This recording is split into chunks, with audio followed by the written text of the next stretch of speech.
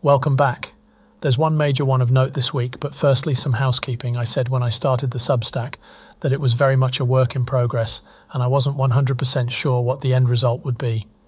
My main aim was to provide an outlet for my thoughts, and perhaps draw attention to some of the things I believe are worthy of note for those people interested in living the SEG ethos. The decision to add the paywall for some content wasn't something I wanted to do, but it's my belief that in the present day, it's sensible to have multiple sources of supporting yourself and those you care about. You should absolutely do the same if you're able to. What I've found in practice is that I really dislike creating something and then only allowing those who have subscribed to have access to it.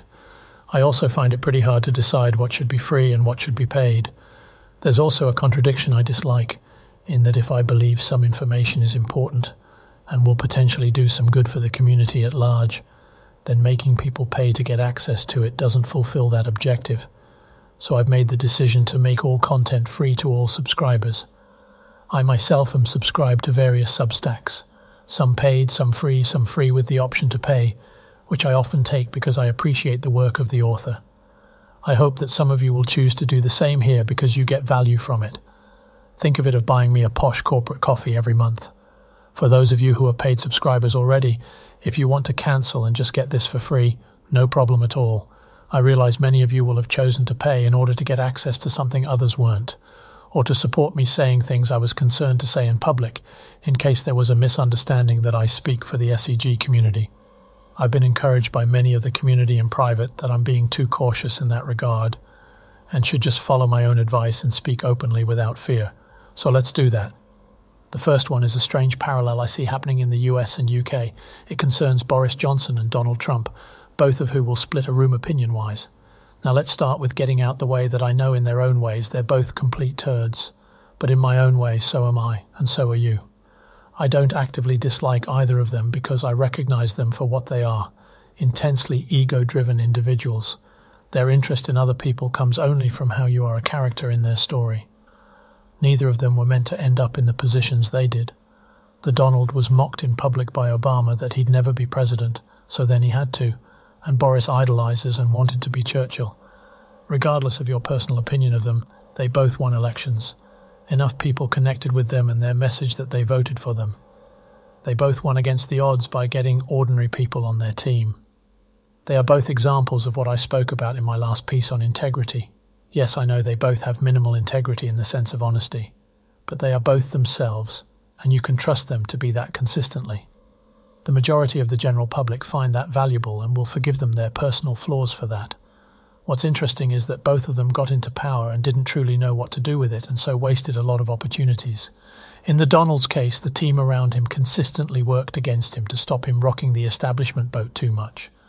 He wasn't politically savvy enough to see it, and to be honest was happy enough that he'd achieved his aim by winning already.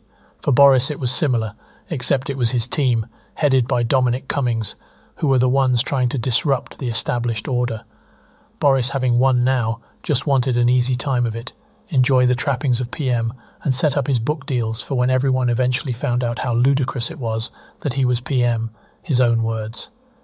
With his wife holding his balls, he eventually split with the team, preventing him having an easy time despite them being the ones who handed him his win. So to the issue. The time is approaching where the public in the US and UK will again vote to choose the person to lead their countries. The current leaders are both very unpopular, having poor approval ratings. One of them is barely alive, held up by the strings his team pull him with. The other was ushered in with the help of the traders in the City of London via a coup, removing the Prime Minister at the time, Liz Truss, whose policies the City Boys decided weren't for them, so they sold the pound until they got their way. So these two guys have a problem. Their main rivals are seen vastly more favourably than them, even just in a populist sense, and they're going to have an incredibly hard time keeping their jobs with them in play. So it seems the best course of action is to just do whatever you can to stop them running. Sounds a bit tin pot dictator, doesn't it? Nah, couldn't be. We don't do that in the West. Let me make clear here that I'm less concerned with the fate of the Donald and Boris than I am with precedents being set around what is acceptable behaviour for those sitting in power to do with their political opponents. In the US, we've seen the Democrats doing everything within their power over the past few years to ensure that the Donald can't run again, repeatedly accusing him of things to do with Russia that have now been proven not to be true. Those charges having failed, they're now trying to jail him for having secret documents at his home. I'm no mega expert on US politics, but I'm fairly sure that the president is the end user of those documents, and there are rules which say he can take them home assuming the proper care is taken. Also, didn't they find a load of secret documents in Joe Biden's garage from when he was VP? This leads into the fact that over the years there have been repeated instances where US officials did similar or worse that they are accusing the Donald of that have been brushed under the carpet because it suited at the time. We are seeing the law being used inconsistently, which is bad enough, but what's worse is the timing. Using the law inconsistently as a tool in order to jail a rival presidential opponent immediately prior to an election. Not to mention the party of the sitting president not having to take part in any debates in order to be a candidate. But considering that president is likely to wander off the stage murmuring gibberish when he gets tough questions from a rival candidate like Robert Kennedy Jr., I can see the play. There are a concerning number of people that are unwilling to acknowledge that the above isn't normal. It's like they hope if they ignore it, it'll be fine. But it won't.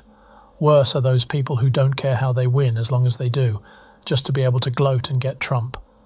Once we've lost the correct way of doing things, once we normalize ignoring the law when it suits, that's it. The way of life you're used to is gone. It doesn't come back without a fight, and I can't be fucking arsed with that. Compared to the US version, we're a bit less exciting in the UK. We've got a sketchily biased committee trying to get Boris permanently banned from UK Parliament because he ate some cake at a party during COVID lockdown. People get very wound up about the lockdown stuff, and in some ways they're correct that we expect our leaders to be role models, and they shouldn't be breaking the rules, despite it being very hard to know in that period what was rules, guidance or law. The difference is important. I bet you broke the rules. I did. Many of them made no sense whatsoever anyway, and if I know that, so did our politicians, so they broke them too. We're all humans. We're all turds. Why this matters in the UK is that the Conservative Party currently in power is in disarray. Those who voted them into power in a huge 80-odd seat majority, enough to get through whatever they liked from their manifesto, the manifesto that gave them that majority, are leaving them in droves. An obsession with net zero and a refusal to effectively tackle illegal immigration, both in opposition to what was stated in the manifesto, mean the future of the Parliamentary Conservative Party is now in real danger. So with Boris no longer an MP, having stood down to try and dodge some of this madness, he wanders like a shit Ronin in search of a new party, perhaps to return as its leader and back into the PM seat. We love an underdog and comeback story in the UK, and Boris would play that part perfectly. That is a very scary prospect for current Prime Minister Rishi Sunak, the man who I'm now convinced has absolutely zero political deftness at all. So badly does he fuck up the 4D chess every time he tries it. He tried to stitch Boris up as part of the COVID inquiry and ended up shooting himself in the face with Boris's WhatsApp chat gun. Now the committee looking into the COVID party stuff, a party Rishi was at, and which will attempt to have him banned for life from Parliament, therefore not being able to head up a new party, is headed by a woman, Harriet Harman, who has openly made her negative feelings about Boris known in the past 6 months, and was at a party doing karaoke during COVID. Plus one other member of the committee has admitted to breaking the rules. So we see the same thing here as in the US, games being played that undermine the structural integrity of civilized society for the careers of a few short-sighted idiots. Idiots who are supposed to represent us. It becomes more obvious every day that there is a disconnect between those running the country and the people. Surely we can do better than this. I think we can. But the people, party, movement, whatever, that will do it aren't in the game yet. They need to get moving.